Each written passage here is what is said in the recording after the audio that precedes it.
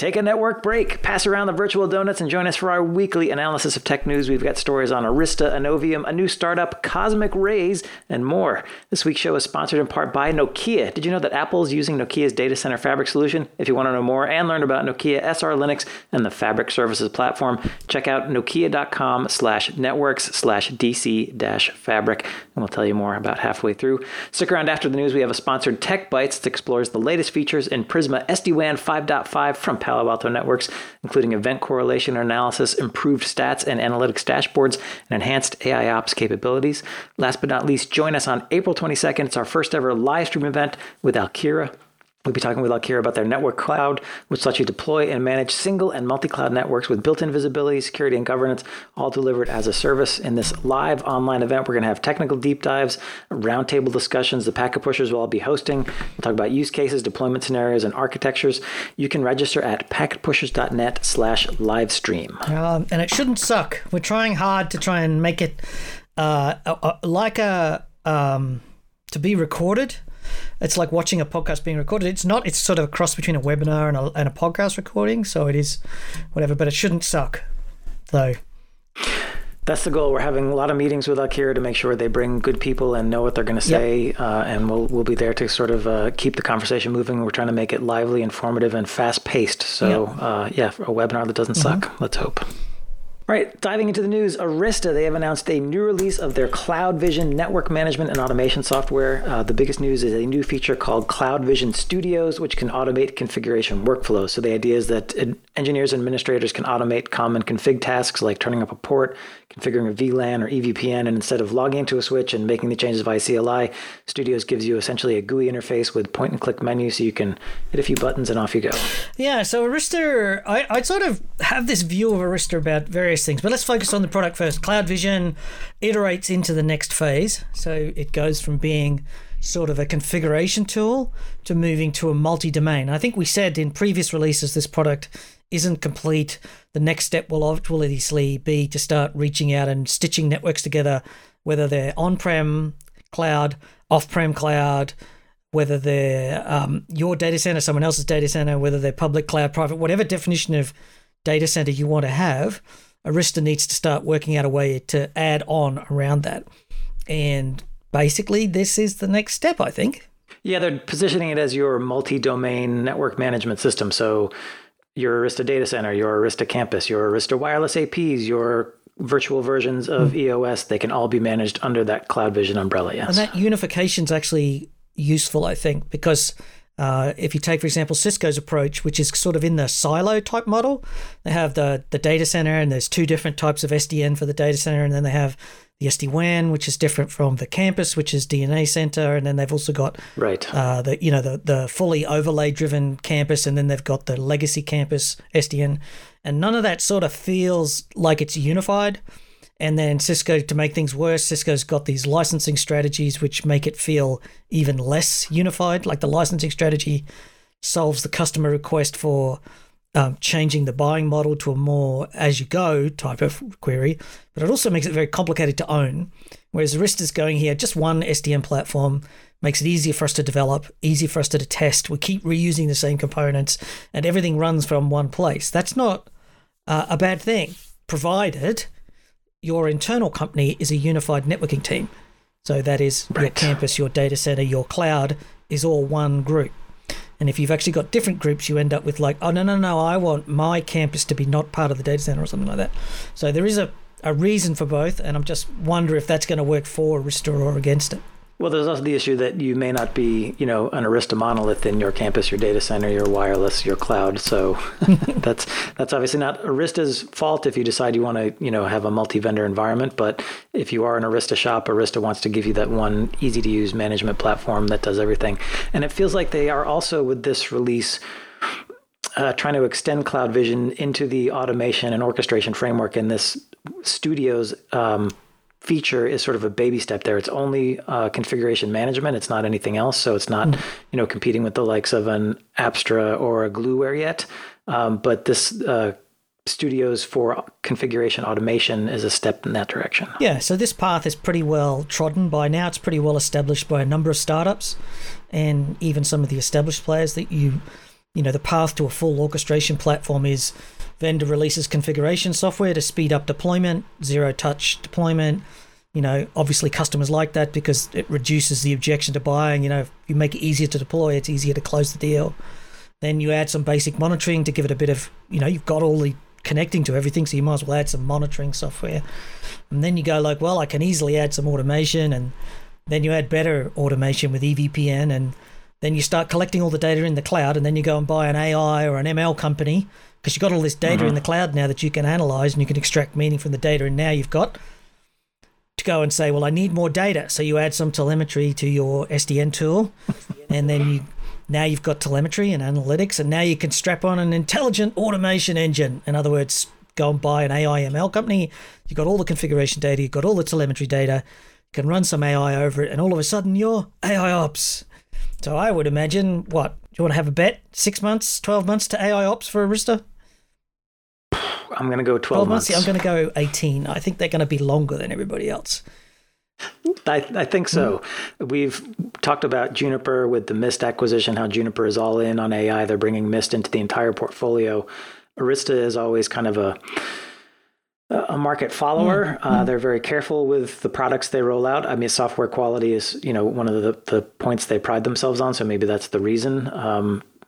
I guess I'm not feeling that urgency I'm feeling from other vendors in their competitive sphere around AI ops. Yeah, I think there was a couple of things. I mean, in the early days, it was pretty clear that, to me, I felt that Arista wasn't interested in SDN. It just wanted to sell switches and routers.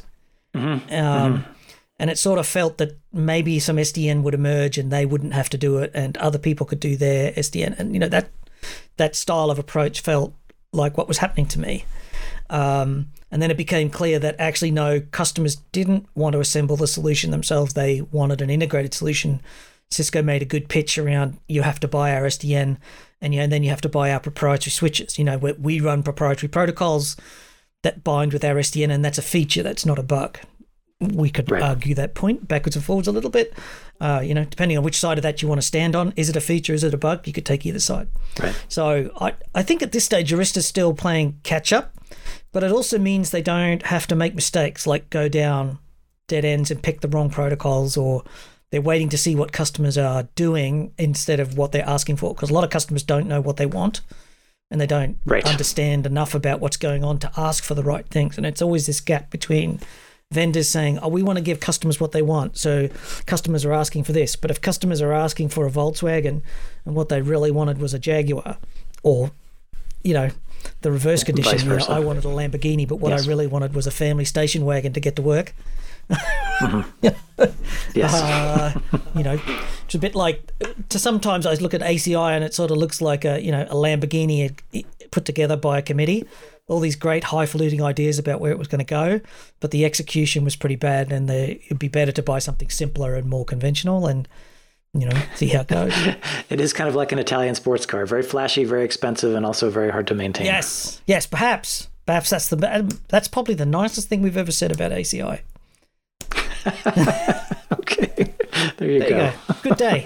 So I just want to call out a couple other new features in the CloudVision 2021 release. One is the ability to collect and visualize in-band network telemetry from the Broadcom ASICs in some of Arista switches. So it can show things like latency issues and pop it onto a network topology map. So if you're trying to troubleshoot where this latency is coming from, it can show you based on information from the ASIC. You can also combine it with flow data they're collecting to see which specific flows are being affected.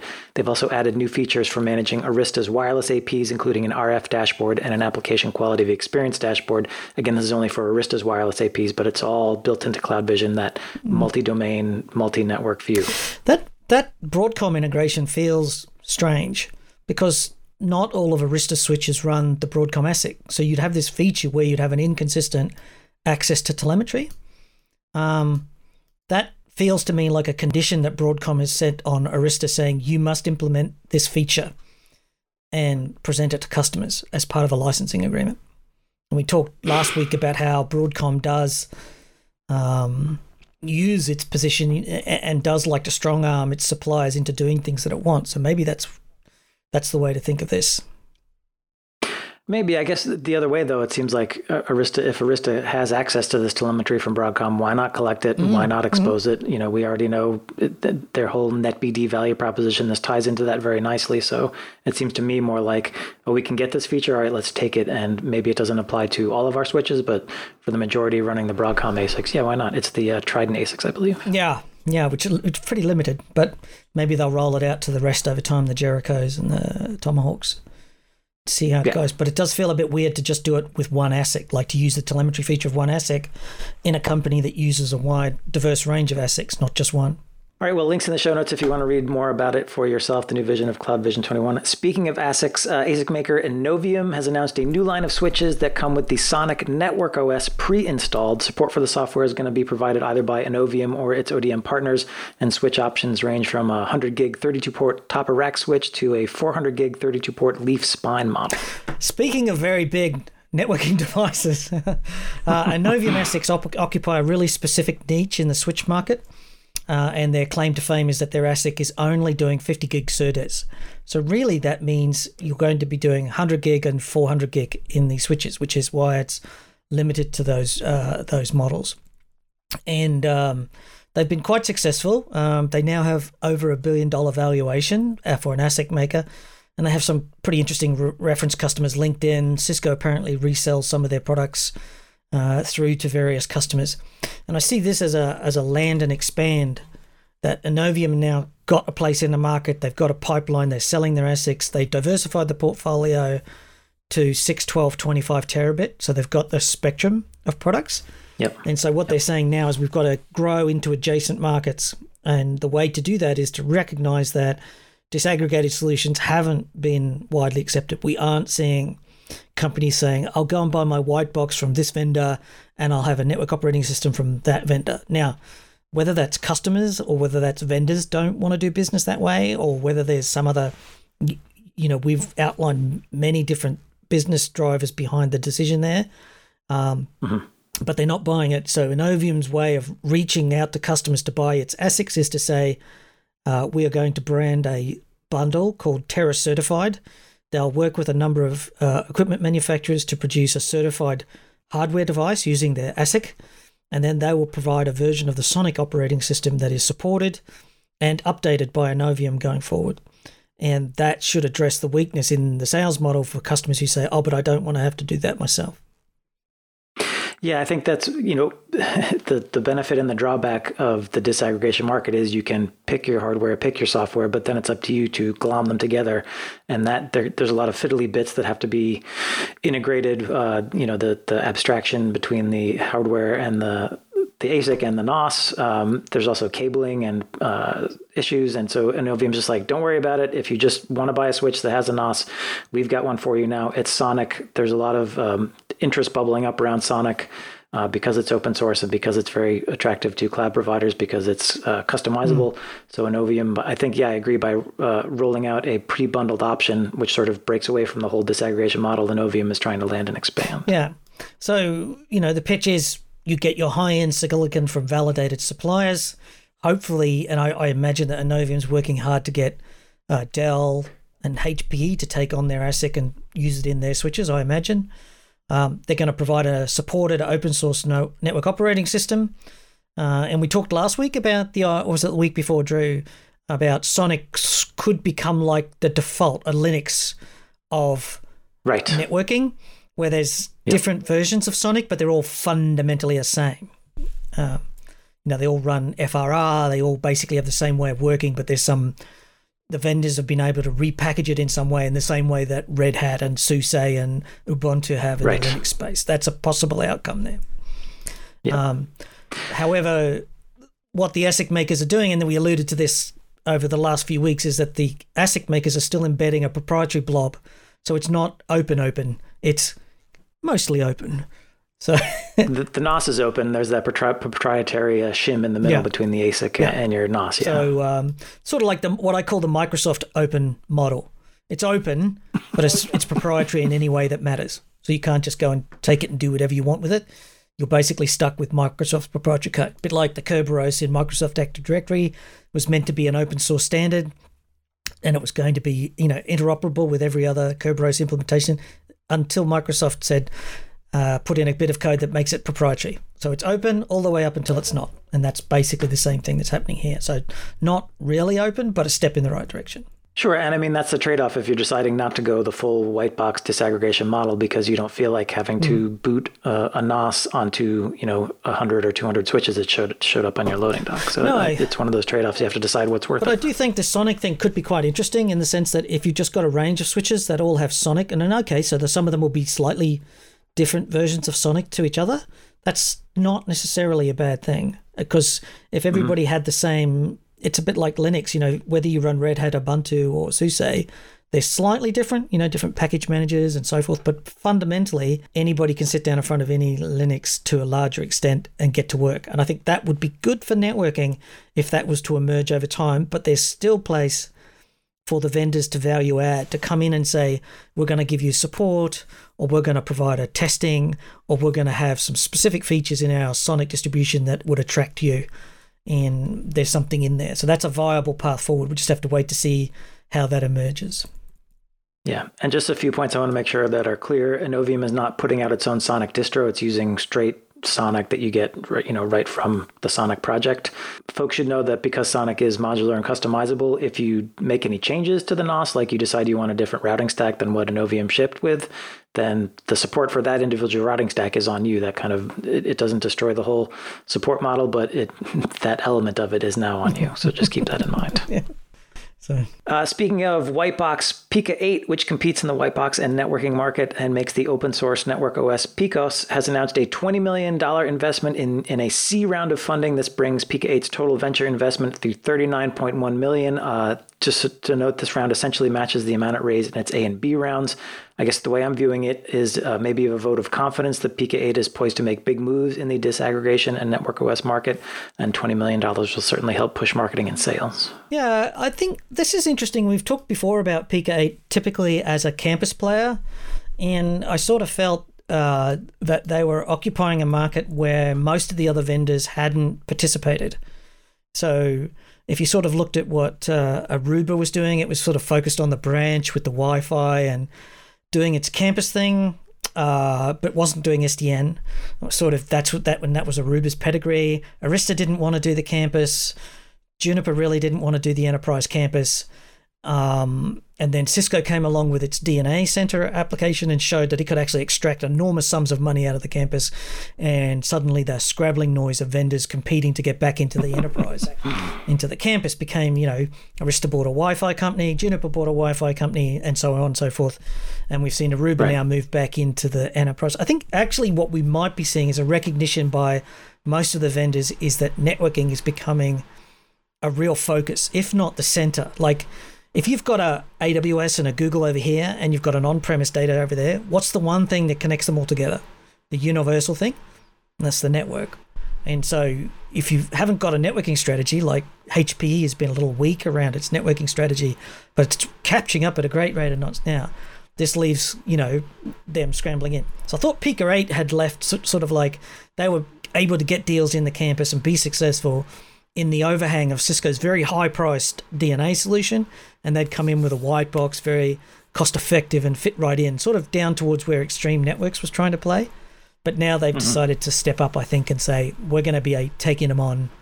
We're going to go straight in, take on the big vendors and give it a go. So they've got funding from startup, from venture capitalists, and I suspect they'll spend it all on marketing, which is what they need to do. I would think, yes. Yeah.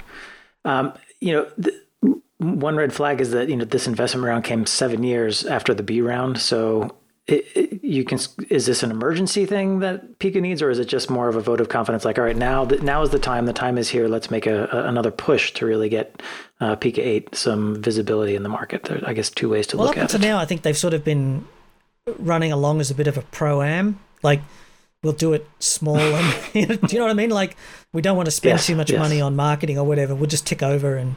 But the point is that, we've talked before that companies like Cisco spend 50% of the sale price is the cost of selling it to you. And I'm not joking. Right. If you go and get the financial reports, that's the math, right?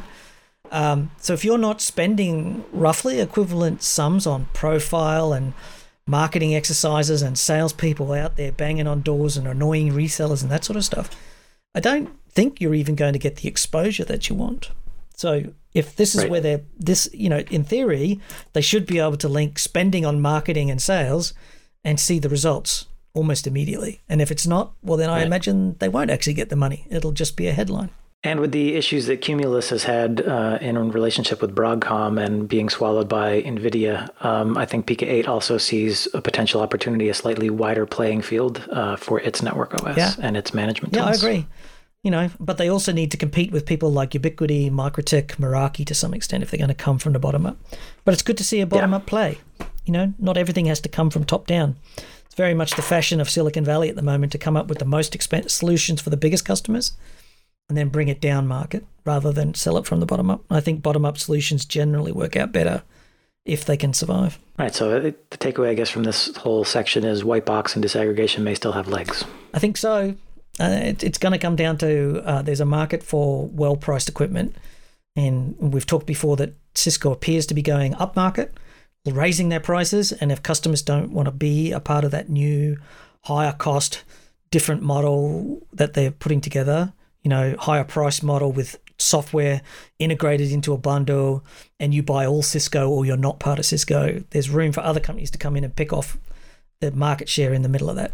Although the competition is going to be fierce, you had referenced Aruba earlier. They have done a lot of work revamping their own network OS and pushing out a whole new line of switches, including big core switches. So there's a lot of fight going on for the Juniper, campus. And you've got and Arista, Meraki, Cisco, you've got Arista Extreme. coming into the enterprise campus market. So yes, now's the time. I guess if they don't, maybe. All right, a quick break to tell you about our sponsor today, Nokia. Did you know that Nokia has over 1.1 million routers deployed and powers some of the largest interconnect networks in the world, including Equinix and DECIX? And recently, Nokia launched its data center fabric solution, building on over 20 years of IP know-how and expertise. The new DC fabric solution includes SR-Linux. This is a new open, extensible, resilient network operating system. There we are again. On a standard Linux, it uses Nokia's field-proven protocol stacks and provides best-in-class streaming telemetry.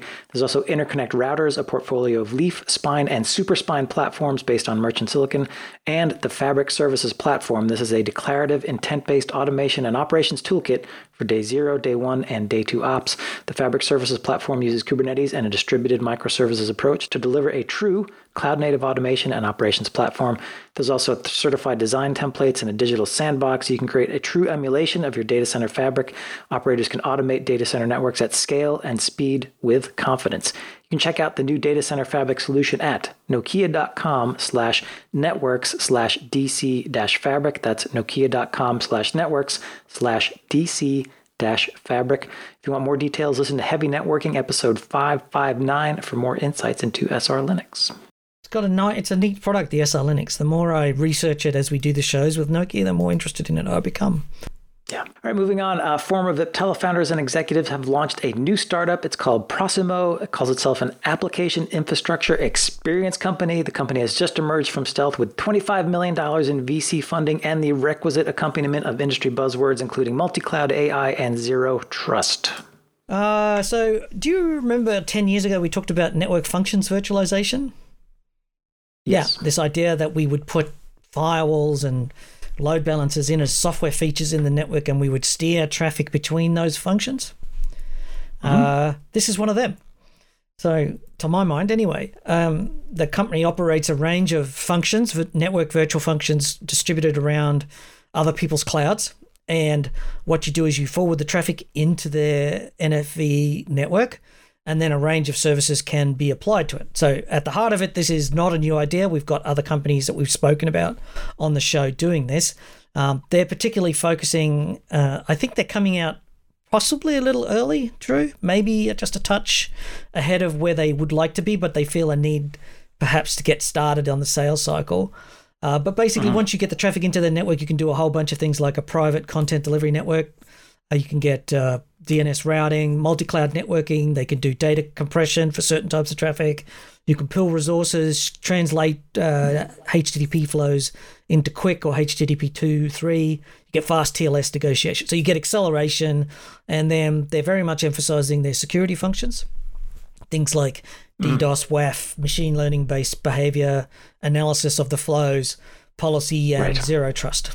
Yeah, so the way I'm looking at it is they essentially have software that you spin up in the public cloud of your choice, and then Proximo essentially acts as a proxy between remote users accessing applications behind them in that public cloud, and also it acts as a proxy between application elements that may be in one cloud and need to connect to another. So if you've got an application running in Azure and it needs to pull data from an S3 bucket, Proximo can proxy those connections or broker those connections and provide security controls on your behalf. So it's sort of a shim between remote users accessing applications and applications accessing other applications. And then, as you say, it layers in all those features like acceleration, security, and so on. Yeah, and it's just, and we've seen that story a few times now. We've seen content delivery companies turn their networks around the other way and accept inbound traffic flows, and they're adding network functions into their content delivery, into their existing CDN platforms. And we've seen a number of other companies do the same sort of thing. I think what's unique here is that ability to say they're focusing on the security aspects in the initial launch. I suspect the product will broaden out into a range of new features, but I think there's something interesting in this whole space of this NFV in the cloud thing. I don't know how many of these we need, Drew. Do you ever feel like Yes. This has sort of gotten to be a crowded market? But we'll see. It's worth having a look at and thinking about how it works. Yep. Yeah, they're definitely promoting this from the application experience angle, meaning they want to make sure that end users and the application itself get the best possible experience. And so they've built this infrastructure that runs in the public cloud. It's within your control domain, so it's not something you can't get your hands on if you've got security concerns. It's already running, within your own VPC or whichever construct you're using for the public cloud. But yeah, I'm honestly having a hard time wrapping my head around sort of where they play. But clearly they see an opportunity here, and they've got some $25 million to convince you that they have a good reason to exist. Well, nominally, if they get the sales and revenue, yeah, these startups don't always get, right. Here's 25 million. They get, here's some, now show me that you're doing something, and then here's a second round, that sort of thing. But there's a headline number for sure, yeah. Right. They're also definitely touting their Viptela credentials, with one of the founders of this company coming from Viptela. Yeah, for sure. Which makes sense.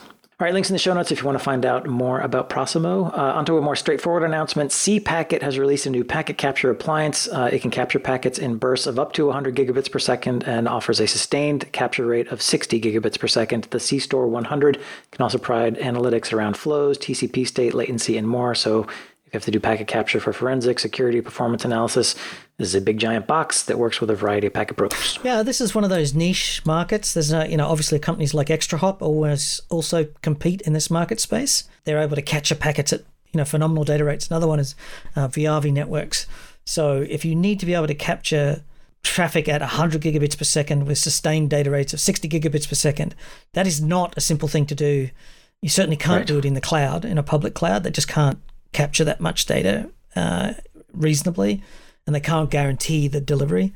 So if you have a need for this, well, guess what? You've got it. Here it is. Yeah, apparently they can burst to 100 gig packet capture for about 60 seconds with that sustained rate of 60 gigabits per second. So yeah, big box. Big box.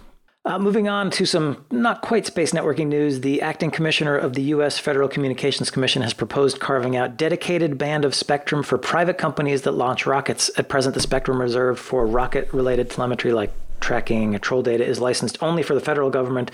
Private companies can access the spectrum, but it's on an ad hoc basis and requires special application processes. So this proposal would essentially carve out some spectrum, say, yes, it's just there. Private launchers can go and use it. Yeah, so most of the space industry is effectively government run or government subsidized. Even in the case of SpaceX, for example, which is obviously a headline customer, most of their money actually comes from the US government, lifting satellites into orbit and so forth. And certainly for the last several years, that's been their primary revenue source, is taking government money to undertake military and civilian projects. And so this sort of is a reflection of the fact that governments want to intervene in space rather deliberately. And the UK government has taken an aggressive stance, for example, in promoting its space program, and it's offering special access to spectrum itself. Obviously, in Europe, you've got the European Space Agency, and it's got a complete government apparatus around the space industry that's going on there. When you see the US government suddenly stepping up and saying it's going to get involved in space industry and start to do things for that part of it, you want to see, I think you need to see this in that framework. It's basically trying to set up an agreement so that space companies come and set up in your country, and you're creating the right regulatory conditions. And part of that is to allocate spectrum for space networking. And as the article points out, the UK actually got into this 2 or 3 years ago and started to lay out the guidelines for the space companies and saying, we're going to do this for you and that for you. And I see the US government going, oh, well, we better do something as well. Or more likely, the space companies are saying, well, they're going to give us this. What are you going to give us? So, yeah. Right. And anything you can do to remove sort of those tedious things like having to keep up your application to get access to the spectrum makes life a little bit easier for a private company. The release also notes that rocket launches have increased about 5x since 2012 in the US, although that number is starting at 7 per year. That's right. So it's up around 35 or 40 now. Yeah. But still, that kind of growth means, let's help smooth the way a little. I do continuously watch the SpaceX launches even today. I find them fascinating. That and the volcano in Iceland, it's often in a little corner of my screen. It's somehow soothing to see the two, space launches and volcanoes. I think you like fire. Maybe that's it. Maybe there's something going on there, whatever.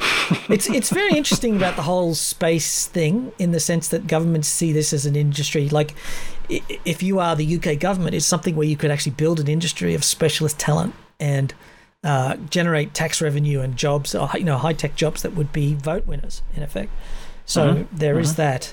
But of course, with SpaceX well-centered in the US, I think they're going to have a tough time attracting rocket companies away. Yeah, we'll see. Yeah, I think the US wants to do everything it can to keep SpaceX and others here and happy. And the FCC is offering some pretty tasty spectrum in that it's giving away.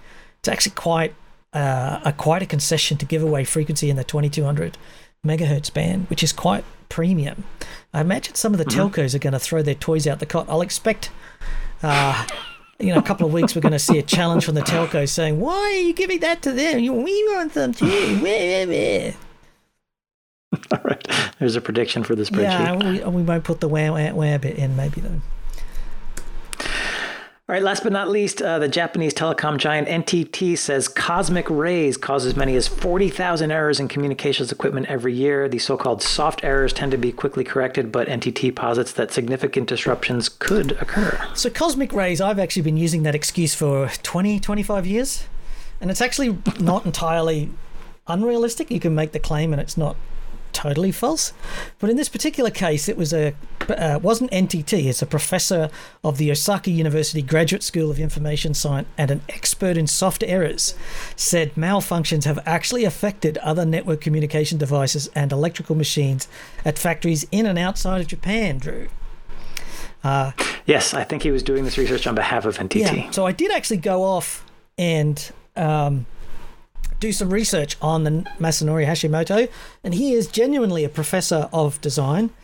He actually has research interests in the manufacturability, reliability, and timing, and soft error characterization and low power circuit design. So he is actually a specialist in VLSI chip design, and in theory, if his research articles on the IEEE and on the various research papers publications, he's actually an expert in this type of thing, at least to a larger or lesser extent. So not unreasonable. The takeaway is this is not like a late April Fool's joke or anything, that this is actual real research going on. Yes, I believe so. It is. The article reads a bit strange because it appears to be an English translation of a Japanese article. But if Professor Hashimoto says it's true, now you can say to your boss, it's just cosmic rays, and then point him to this article, and you should be good. Yes. The next time you can't diagnose a problem, it's cosmic rays. Here's the article. Yeah, it's not DNS, it's cosmic rays. Here you go. Right. There we go. It's always DNS, and if it's not, it's cosmic rays. Go. That's what we're looking for. All right, well, that wraps up the news. Coming up next is our conversation with Palo Alto Networks on the latest features in Prisma SD-WAN 5.5. That's starting right now. Today's Tech Bytes podcast explores new features in Prisma SD-WAN 5.5 from Palo Alto Networks. And you may have guessed Palo Alto is our sponsor for this episode. New features include things like event correlation and analysis, improved stats and analytics dashboards, and the ability to export telemetry to third-party devices and service. We're also going to talk about how all these features augment and extend Prisma SD-WAN's AIOps capabilities. And our guest from Palo Alto Networks is Bill Pruitt. He's Senior Product Manager for SD-WAN. Bill, welcome to the podcast. So let's start with the first feature I mentioned, event correlation. What kind of events? What are they being correlated with? And why bring this into an SD-WAN product? So thanks, Drew, for the question there. So we're making quite a few improvements in the realm of event correlation through use of machine learning and AIOps. So one of the things that we're doing is, starting with what our customers asked us to do many years ago. One of the early promises of SD-WAN was to deliver more information, not just about the network and centralize the information, but also about the application performance and user experience. Mm-hmm. So we did what our customers asked very early on. And then after we gave them what they asked for, they said, wow, this is a lot of information. How do we deal with this? So we're following up. Those customers. Oh. I'm telling you. So we're following up on that. They said, okay, you gave me too much. Now take some of it back. So this we actually started a project last year where we released our first iteration of our event correlation engine. And that took some really low-hanging fruit as far as being able to sift out a lot of the noise, filter out the noise, and really just provide a very pointed set of root causes for certain use cases. So we're continuing that project here in our spring release. We're adding some additional event correlation rules. So these leverage supervised machine learning. We're taking and training the machine learning engine on another specific set of use cases where we can filter out the noise and, again, give the customer a root problem. So this is the next phase of that project. It was actually a multi-release project.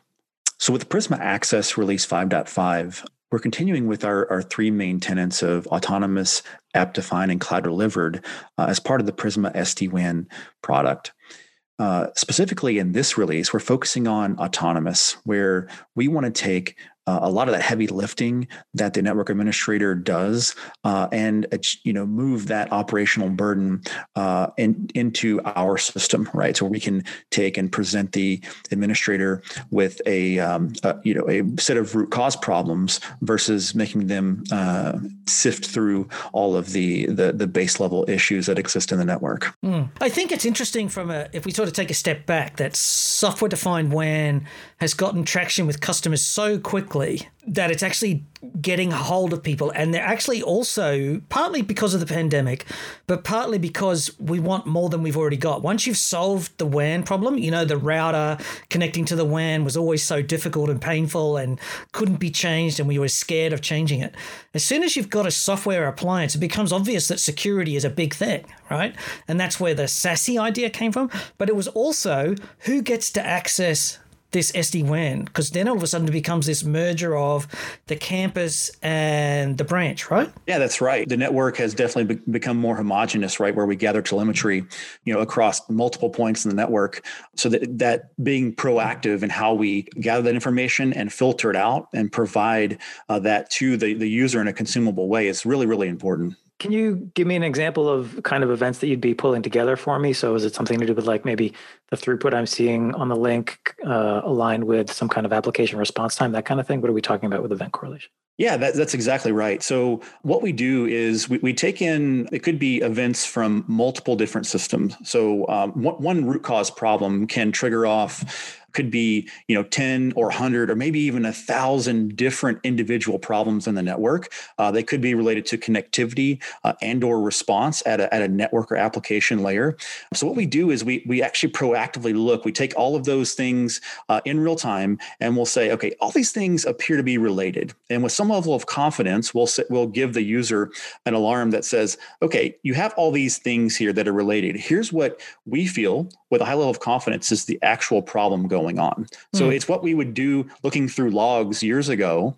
We would look through, hundreds of lines of logs on a router. Now we can take that and automate that process in a software defined world and provide a root cause. Okay, I get it. So instead of 1,000 alarms going off of me having to try to figure out what's the root cause, you're taking all that data, munging it, and running it through some machine learning algorithms to say, based on our experience, we think root cause is X. That's correct. There's a unique thing here too, is that a lot of people have actually been doing this, taking logs from their network and feeding it into a general purpose logging tool. Mm-hmm.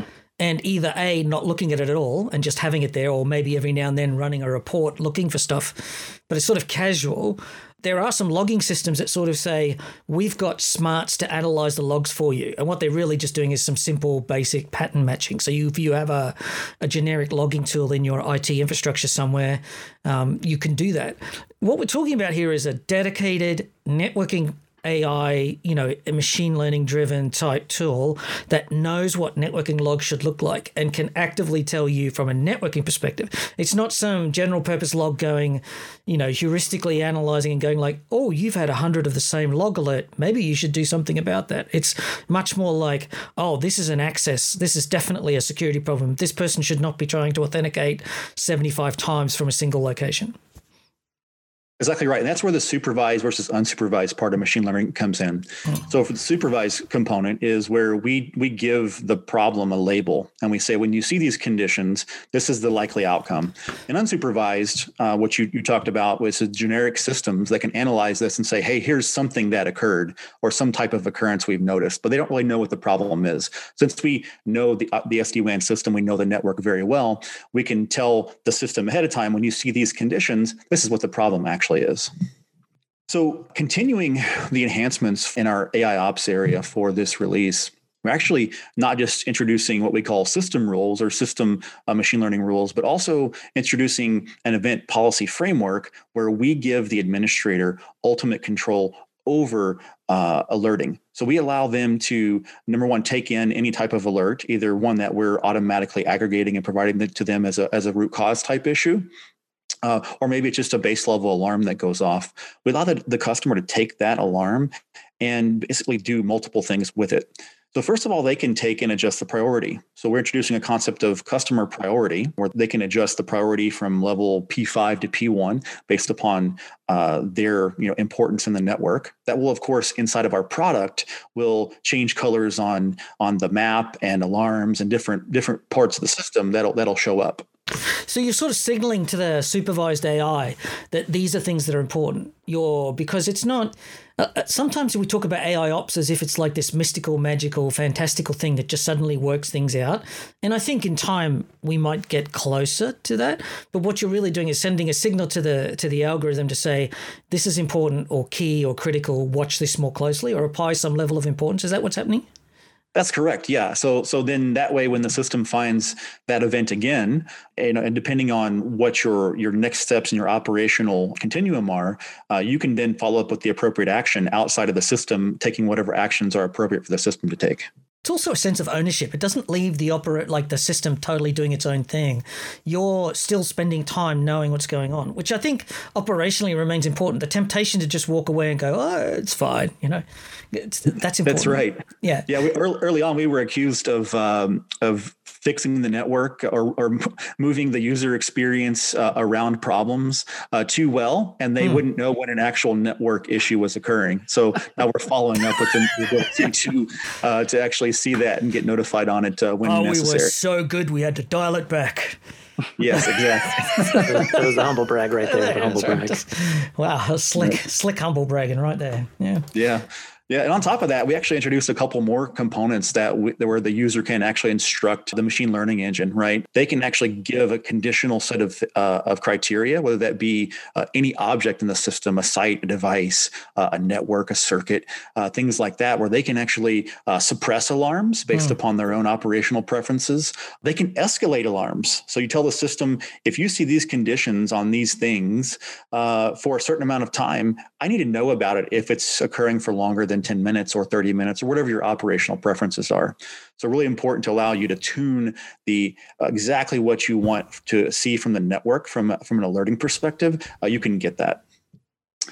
And then one more final component that we introduced, which is one of those nagging things that's always hard as a network practitioner to be able to identify, are flapping events, things that occur for a second or 5 seconds and maybe occur once every 30 minutes or an hour.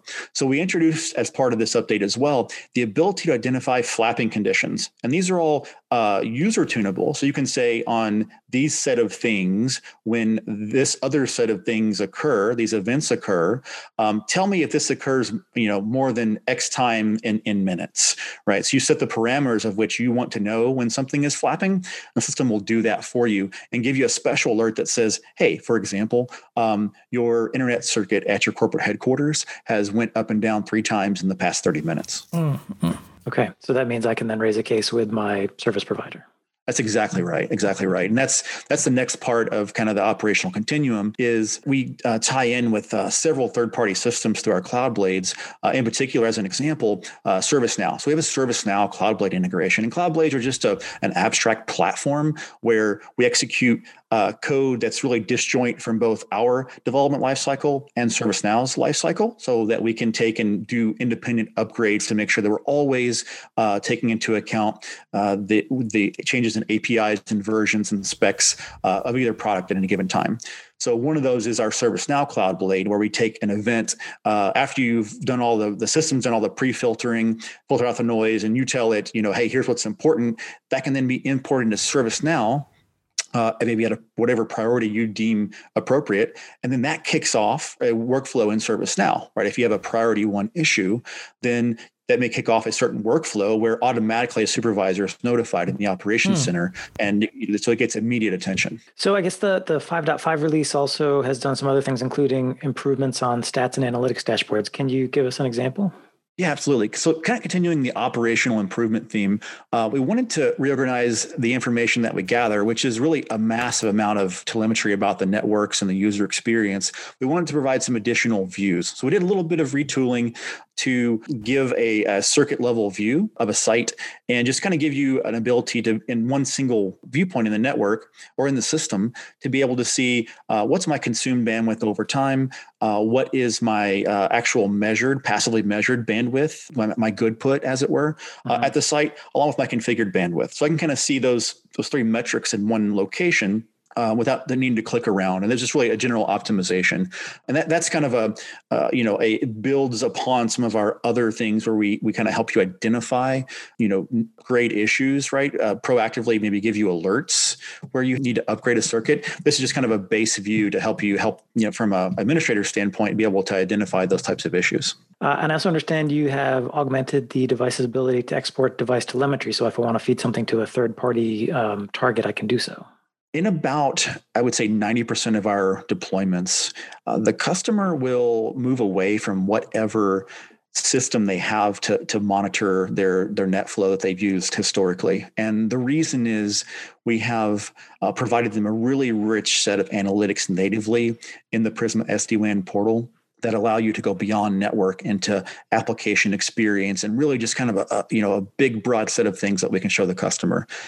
For that remaining 10%, and in many cases, those are customers with very large networks where they have, big data centers with lots of switches, lots of SD-WAN devices. They have lots of servers and SANs and all kinds of pieces of equipment that aren't just WAN related. So for those, they have, the commonly available systems that, have been around for years.